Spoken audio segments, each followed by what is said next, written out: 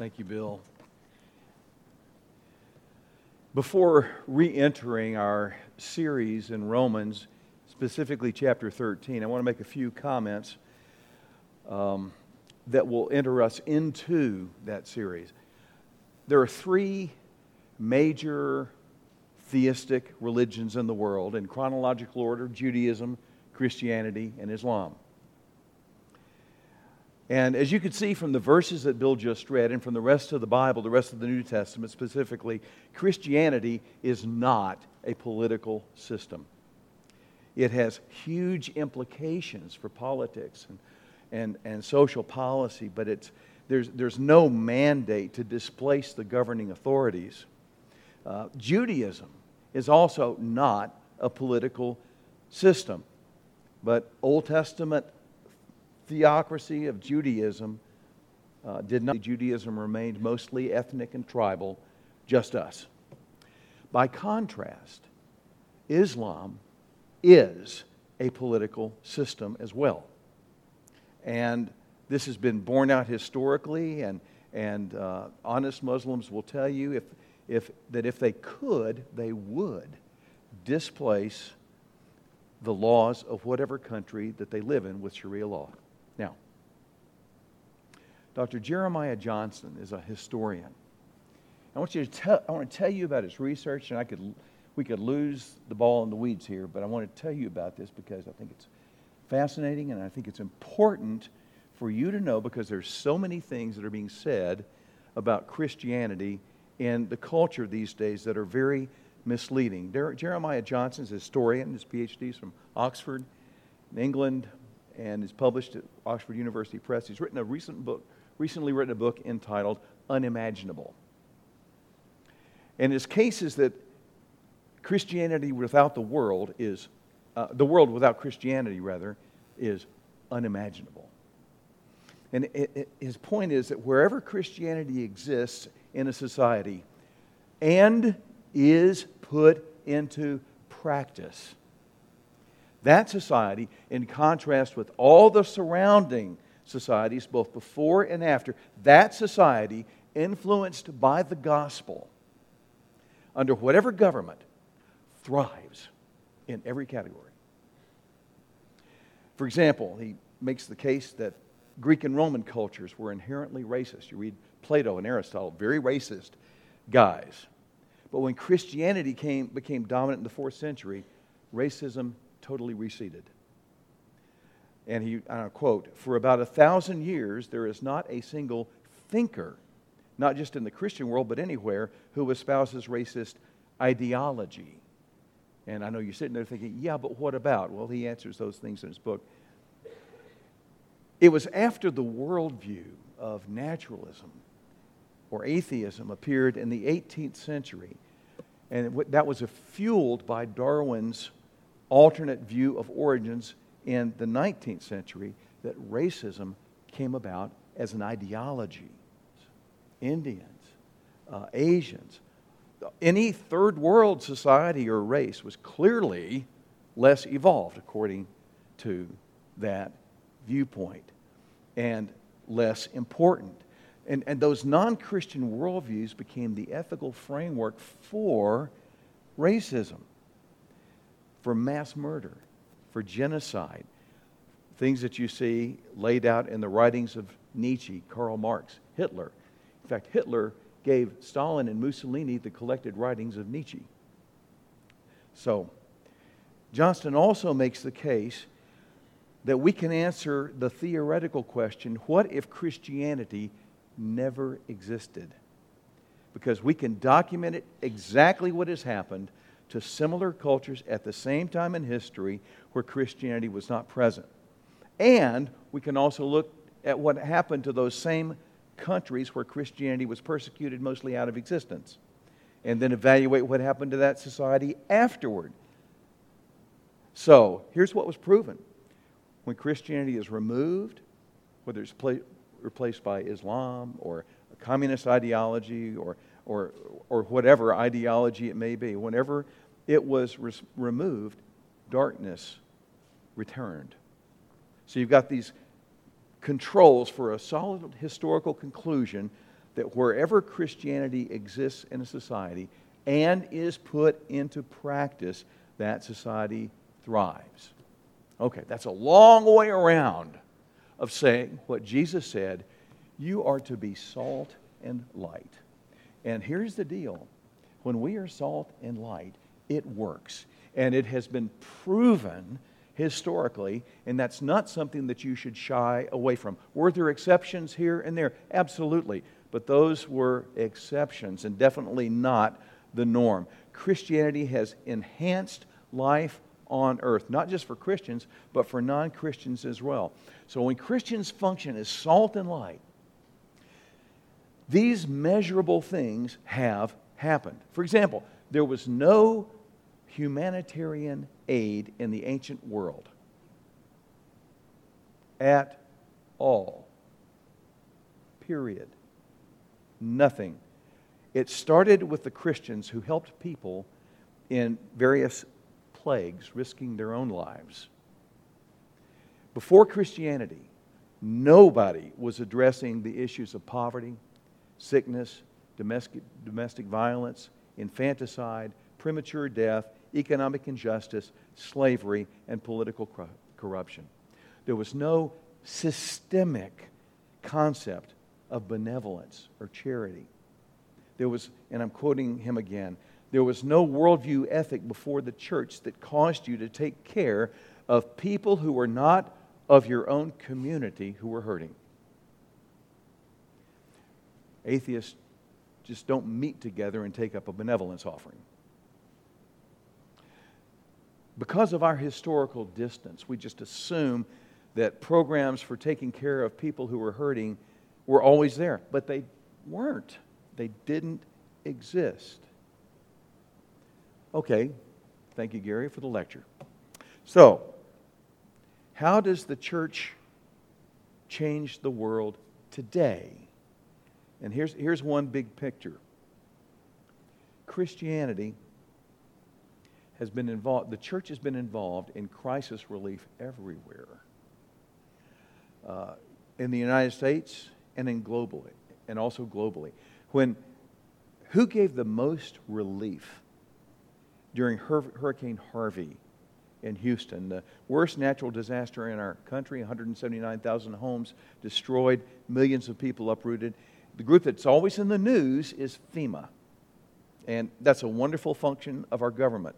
But the group that provides the most help on site always steps up to provide the most help in every crisis, locally or globally, is the church.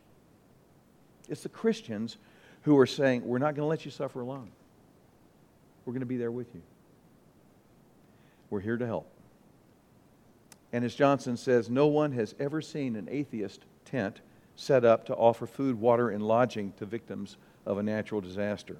There's a worldview reason behind what we do and why we do it. Now, I say all that to say this. We've been looking at the functions of Christianity and government, the relations between the two. We started a few weeks ago, as Bill mentioned, and I want to do three things in our study today. And yes, this is definitely a teaching kind of sermon. The first thing I want to do is just to re-enter Romans 13 and remind ourselves of the big picture purposes of government. The second thing I want to do is to talk about those two concepts that Jesus put forth of salt and light. And what does that look like? I've already described quite a bit of what that looks like and has looked like historically. But the third thing I want us to do is to think together about how we could be salt and light right now, here, today. So first, take your Bibles, look with me back at Romans 13, 1-7. Let's remind ourselves of the big picture purposes of government. Verse 1, I'm going to read it again. Every person is to be in subjection to the governing authorities. And here's the stated reason. For there's no authority except from God, and those which exist are established by God. Therefore, whoever resists authority is opposed to the ordinance of God. And they who oppose will receive condemnation upon themselves. And last time we studied this, we talked about the difference between submit and obey. And we're to be submit, but we discussed that difference before. Now, what should citizens expect from government? Verses 3 and 4 tell us. For rulers are not a cause of fear for good behavior, but for evil. Do you want to have no fear of authority? Do what is good, and you will have praise from the same. For it is a minister to you for good. I'm going to stop right there. That is a principle statement. This is God's design for government. It's not a particular statement about this government or that government, but it's a statement of principle, and it rings true.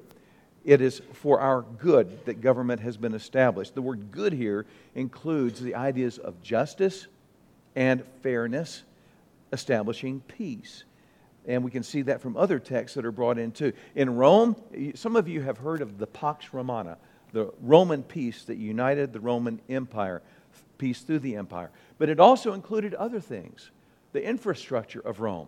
The Roman road system was astonishing, and it enabled the missionary journeys.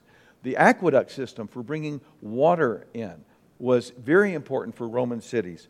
Roman taxes paid for the roads, for the aqueducts, for all of those things. Things like that we value today. And that's what Romans 13 is talking about when it mentions paying taxes. We'll read that in just a moment. But we might include today, the roads, the infrastructure, the water system, sewage, all those things, part of an infrastructure, are part of what taxes are for. We could include parks, playgrounds, places where people and families can flourish.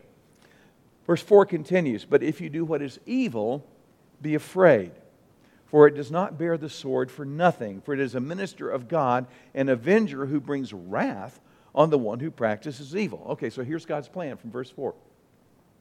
If you obey the law, it will be a source of protection for you and provide an area in which you and your family can flourish. That's the ideal. That's what God intends for government to be able to do. If you break the law, government will become a source of justice for you. Because in the long run, God is going to make sure that good prevails over evil. And He will do it much on this earth through government. That is His plan. But He will also ultimately and finally exact His own judgment. He is the judge of all judges as well. So, bad government is better than no government at all. Anarchy is always worse. If you want to check that out, read the last 5 chapters of the book of Judges. Anarchy is worse than no government. In New Testament times, the problem was not concerned that sometimes we have today of too much government. It was fear of too little government. I want you to turn in your Bibles, hold your place here, but turn over to Acts 18. Rome was notoriously libertarian with regard to other local magistrates and authorities. Unless an issue registered on their radar that threatened the Roman Empire, Rome was pretty much hands off. And you can see in that in the exchange between Jesus or Pontius Pilate and the Jewish leaders that were trying to crucify Jesus. You see that exchange right there, where eventually Pilate gave in to the local authorities. Now, remember, the Jewish authorities also dragged Paul before the proconsul Gallio. And there's this fascinating exchange. In Acts 18, I'm going to start reading in verse 13. I am jumping into the middle of a context, but look at this. Acts 18:13. Here's what the Jews were accusing Paul of. "This man persuades men to worship God contrary to the law." They don't specify which law. Gallio has just arrived. He's new. They are hoping he's going to think Roman law. They mean Jewish law. But they don't say that.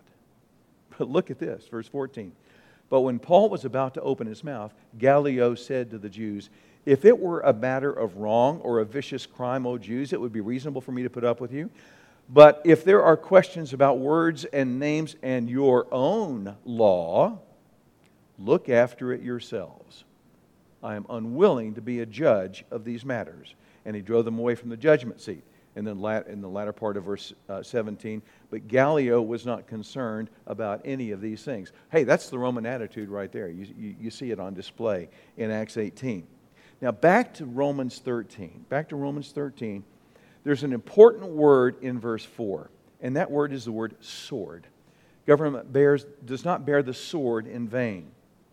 There are three uses of that word, which I mentioned a few weeks ago, that the word sword is used to refer to war, to refer to capital punishment, and to refer to the threat of force that will maintain civil order or police. In fact, I think all three are in view here. Earlier I mentioned that the term sword bearer is found in first century papyri to refer to local police. So he's talking about the authority to exercise power at all levels. Here's the motivation for submission in verse 5. Therefore, it is necessary to be in subjection not only because of wrath, that's external, man's law, but also for conscience sake, that's internal, God's law. The government does not bind my conscience, only God does. But by submitting to the lesser authority of the lesser king, I'm ultimately submitting to the greater authority, the King of Kings. And in verses 6 and 7, Paul mentions some examples of the attitude of submission.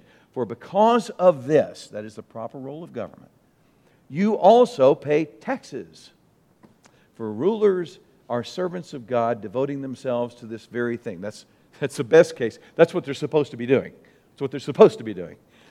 Devoting themselves to this very thing. Render to all what is due them. Tax to whom tax is due. Custom to whom custom. Fear to whom fear. Honor to whom honor. And we could add verse 8. Owe nothing to anyone except to love one another. For he who loves his neighbor has fulfilled the law. Verse 8 is not really about finances or about indebtedness. I'd go to Proverbs for that counsel. But about our social obligations. And in fact, verse 8 brings it right back around to chapter 12, verse 10. Be devoted to one another in brotherly love. So that he closes that loop right here after he's described the proper functioning of government and what we owe the governing authorities. Now, here's what I didn't get to last time. There are two distinct areas of responsibility that are described here. Two distinct areas. And I think we need to think clearly about these things as we look at governing authorities. There's the government's role and there's the believer's role. And they are different. Romans 12 has been describing the individual believer's role in doing the will of God, that which is good and acceptable and perfect. And that includes things like chapter 12, verse 18. If possible, so far as it depends upon you, be at peace with all men. All of, the first several verses of chapter 12 have to do with things like turning the other cheek, with forgiving one another. But if that's all Paul said, and if he were applying that to government, if government had no authority from God, the result would be anarchy. Let me put it this way. Governments can't turn the other cheek. They're not supposed to. We are to forgive, but government is not about showing grace and mercy, but about justice, about fairness, about providing peace. Because if governments were all about turning the other cheek, then nobody would receive anything by way of punishment or correction. Government would just always turn the other cheek. That's not what the government is supposed to be doing. I want you to see this in the context. That's why Romans 12, 18, and 19 is followed by its context. Look at this. Look at 12, 18, and 19. 18, be at peace with all men. Now here's 19. Are you following along here? I told you this was a teaching sermon. I want you to see the context here because it's very important. Verse 19, never take your own revenge, beloved, but leave room for the wrath of God. For it is written, vengeance is mine, I will repay, says the Lord. Evil people will be dealt with by God. They'll face God's wrath. But in the context, and we know that that will happen in the final judgment, but in the context, notice that verse 4 tells us, God says, vengeance is mine. Look at chapter 13, verse 4. The government does not bear the sword for nothing. It is an avenger who brings wrath on the one who practices evil. Do you see how those two passages? See, chapter divisions were added later. This ties directly into the separate roles that an individual has as opposed to the role that a government has. The government is the instrument of God's wrath. It's not the role of government to make decisions based on emotions or even compassion. I'm hoping to address that a little bit more next week, but emotional arguments cut both ways. As I understand the controversy with the Colorado bakery shop with Jack Phillips, the problem there was that the law was not applied fairly or instituted fairly because of the emotional bent of those who were making and applying the laws. So, it's not the role of government to make decisions based upon emotion. It's the role of government to administer justice fairly. And if government becomes confused and ignores justice based on emotional arguments, then the fear component of the government's authority is gone. The argument for deterrence, that is for punishment, for deterrence is gone. Or in terms of Romans 13, the sword is sheathed. Some of you are sitting, I can see the wheels turning. But, okay. Next week, or just call Lewis. Now, Paul led several members of the Praetorian Guard to saving faith in Jesus Christ, several members of Caesar's household. Paul did not ask them to help him escape or plead for his freedom. There were separate things that were going on there. We owe 3 obligations to government. 2 of them are in this passage. And the 2 that are in this passage are, first of all, submission, and that's to the authority of the office. We may not like who's in the office, but we submit to the authority of the office. Secondly, payment of taxes, which is support for government infrastructure. And the third one, that is in 1 Timothy chapter 2, is prayer for our rulers. 1 Timothy 2 says this, pray for kings and all in authority, in order that we may lead a tranquil and quiet life in all godliness and dignity. And 1 Timothy was written after Nero became crazy. I remember years ago, many years ago now, Richard Halverson was the chaplain of the Senate, and he was an evangelical believer.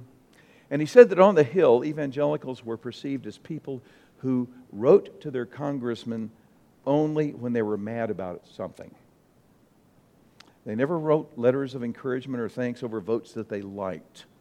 And on one occasion, he said he was talking to a group of evangelicals who had gathered. They were enraged, and this was quite a while ago. The issue was prayer in the schools. They were just furious over this. And when he was speaking to them and talking with them, Halverson asked this crowd, about 300 people, he asked them this question: how many of you have prayed with your children this month outside of church? No hand went up. None. I would add, how many of us have prayed for our governing authorities? Prayed for President Trump, Vice President Pence, Senate Majority Leader Mitch McConnell, Speaker of the House Nancy Pelosi, Chief Justice John Roberts, Joint Chiefs Chairman General Joseph Dunford. It's easy to criticize. I find it harder to pray. I'm speaking from experience here. By the way, is your guilt quota rising? I can count the number of times I have prayed for Justice Ruth Bader Ginsburg on one finger. And she's sick. Yeah, but Gary, yeah, I know. But God takes care of those things. So, we're to submit to authority. We're to pay our taxes. We're to pray for our rulers. Does this mean we can't criticize or protest? No. Is there a place for civil disobedience? Yes, there is. Read the book of Daniel. In fact, I put a handout in your notes. Years ago, I preached through the book of Daniel, and when I was done with that, I put together a view of, and we're not going to read that now. If you get tired of the sermon, you can read it today. But it's an overview it's a political overview of the book of Daniel through the lens of governing authorities in politics, because Daniel was an amazing politician. So, but you see there cases of civil disobedience. You see cases where Daniel speaks to Nebuchadnezzar and tells him, cease from your sins. John the Baptist rebuked Herod for the evil things that Herod had done. Luke 13, verse 19. Many Old Testament kings did that which was evil in the sight of the Lord and were rebuked by God's spokesman. So, truth and righteousness always are a higher authority than the authority of any individual ruler. But God, and so we do speak truth to power. We do criticize when that criticism is appropriate and constructive. Well, we pray for them as well. Okay, so that's the big picture from Romans 13. I want to talk about two images. And we'll spend the rest of our time talking about that. And that's, we said there are three obligations: submission to the authority of the office, payment of taxes for infrastructure, and prayer. Government does its thing, we do our thing. They're two different things.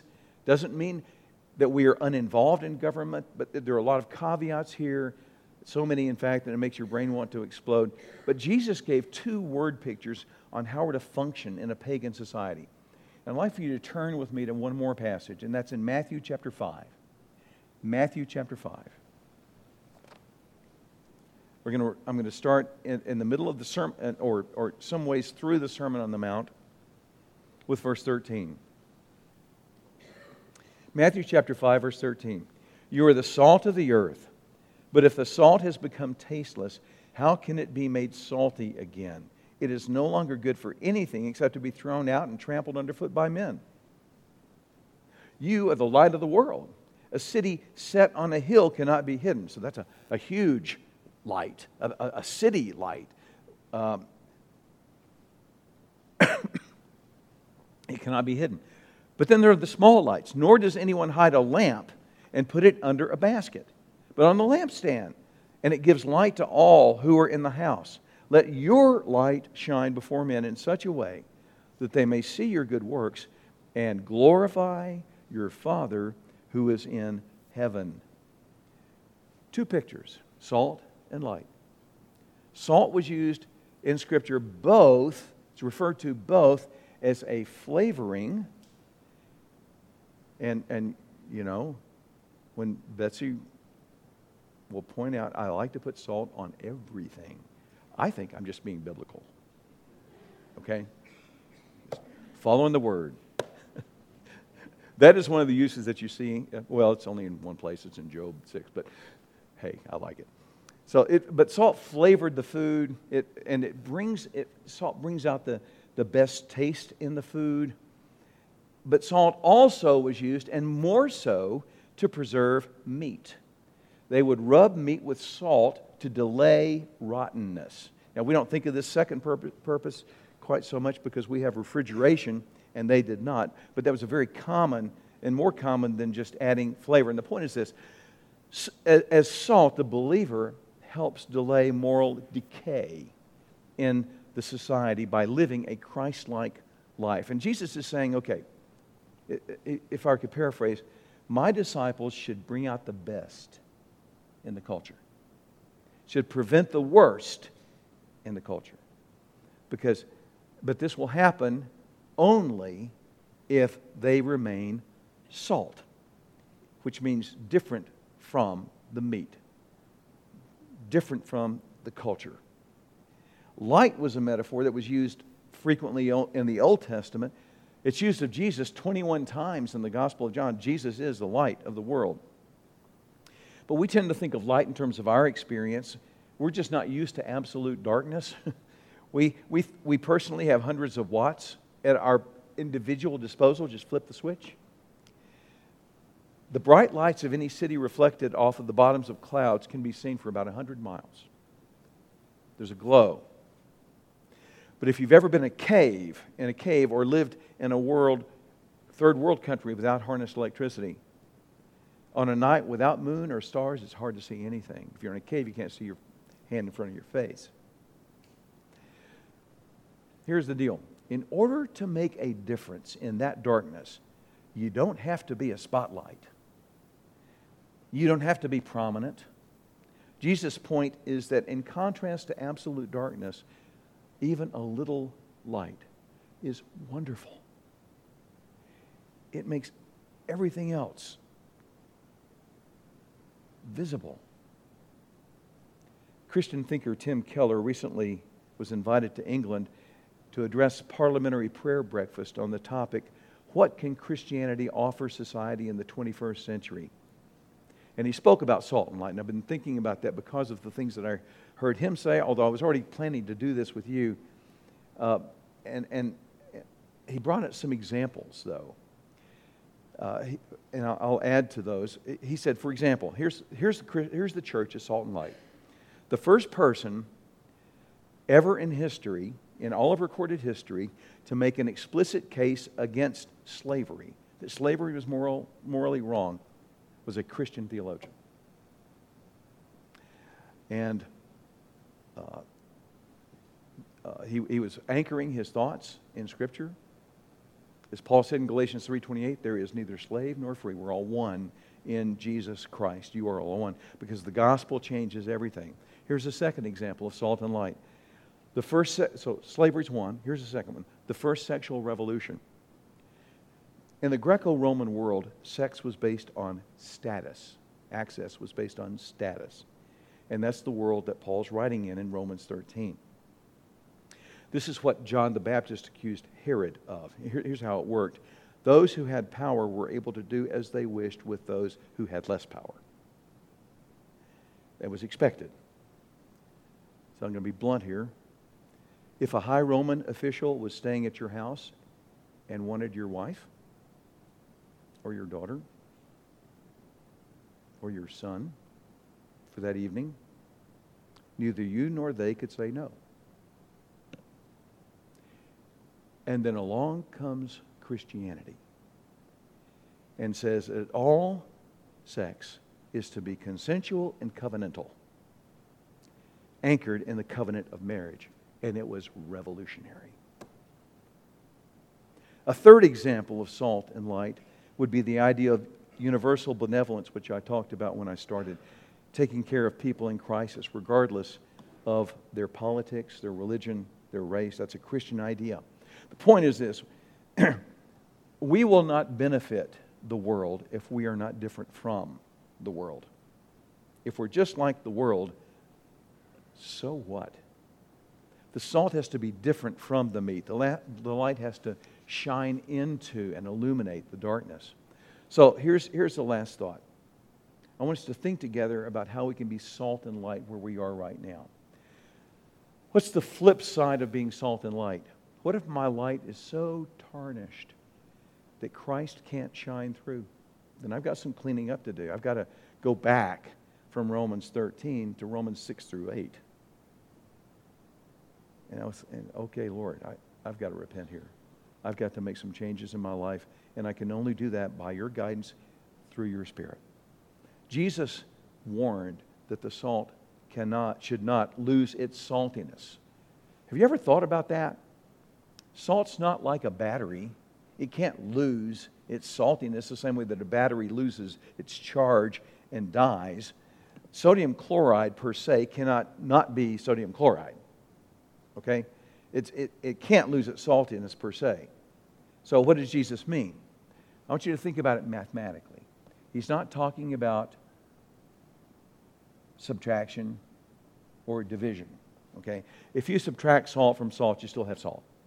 If you divide salt from salt, you still have salt. Instead, he's talking about addition. Salt loses its usefulness by addition. Foreign elements that don't belong can infiltrate and adulterate. If you add sand, if you add dirt, if you add glitter, or just a little pinch of potassium cyanide, the salt is no longer useful, can no longer be a preservative. Christianity has been massively effective as salt and light in the world over the centuries. And we can continue to be massively effective only if we're different from the meat. Only if we're not too tarnished to shine. My disciples are to be about bringing out the best in the culture and preventing the worst in the culture only if they remain salt. Only if their light can shine. Only if they're different from the culture. So as Christians, we're to make things better, but we can only do that by remaining different. Not being absorbed into the things of the world so that the church becomes guilty of the sin of relevance. You understand what I mean by that? Where our whole drive, I just want to be relevant. I want to be relevant. I want to be relevant. I like to be relevant. Let's be relevant. The problem is that the sins of the world become the sins of the church. Obviously, our society is not headed in a good direction. I'm sure everyone has heard by now that this past week, the largest society of psychologists in the country and in the world, the American Psychological Association, issued a report claiming that traditional masculinity is now a social problem. And here's their cure, quote, Psychologists should help boys and men create their own concepts of what it means to be male, unquote. Lord, help us all. So, what are we to do? I want to think about what we're not to do and then what we are to do. Here's what we're not to do. When you take positions, make sure of your facts. Be cautious of which bandwagon you're jumping on. There are lots of bandwagons parked at the station. Be careful that you've got your facts right before going off in an emotional argument. Secondly, make sure that your issues are important issues. In other words, there are a lot of potential targets out there. Make sure they're big targets, or at least targets that are appropriate for your own life. Third, communicate as ambassadors of Christ from a gospel perspective. Steve McFarland, former director of law at the Christian Legal Society, said this, quote, we need to spend less time writing hate-mongering appeal letters that stigmatize the demonic forces of the left and spend more time as salt and light candidates on school boards and public libraries, unquote. Some of you may remember the story of my colleague at Bryan, Kurt Wise. Kurt was a paleontologist, his PhD was in fossils from Harvard. He was the chief teaching assistant for Stephen Jay Gould. Stephen Jay Gould was the macroevolutionary theorist who developed punctuated equilibrium. And you're sitting there saying, amen, of course, I know that. So, but he was very, Stephen Jay Gould, the biggest guy in our country on evolutionary theory. Kurt was studying under him and with him. And Kurt was a creationist. And Kurt told this story, he's spoken here a few times, for Midweek on the Mountain things over the years.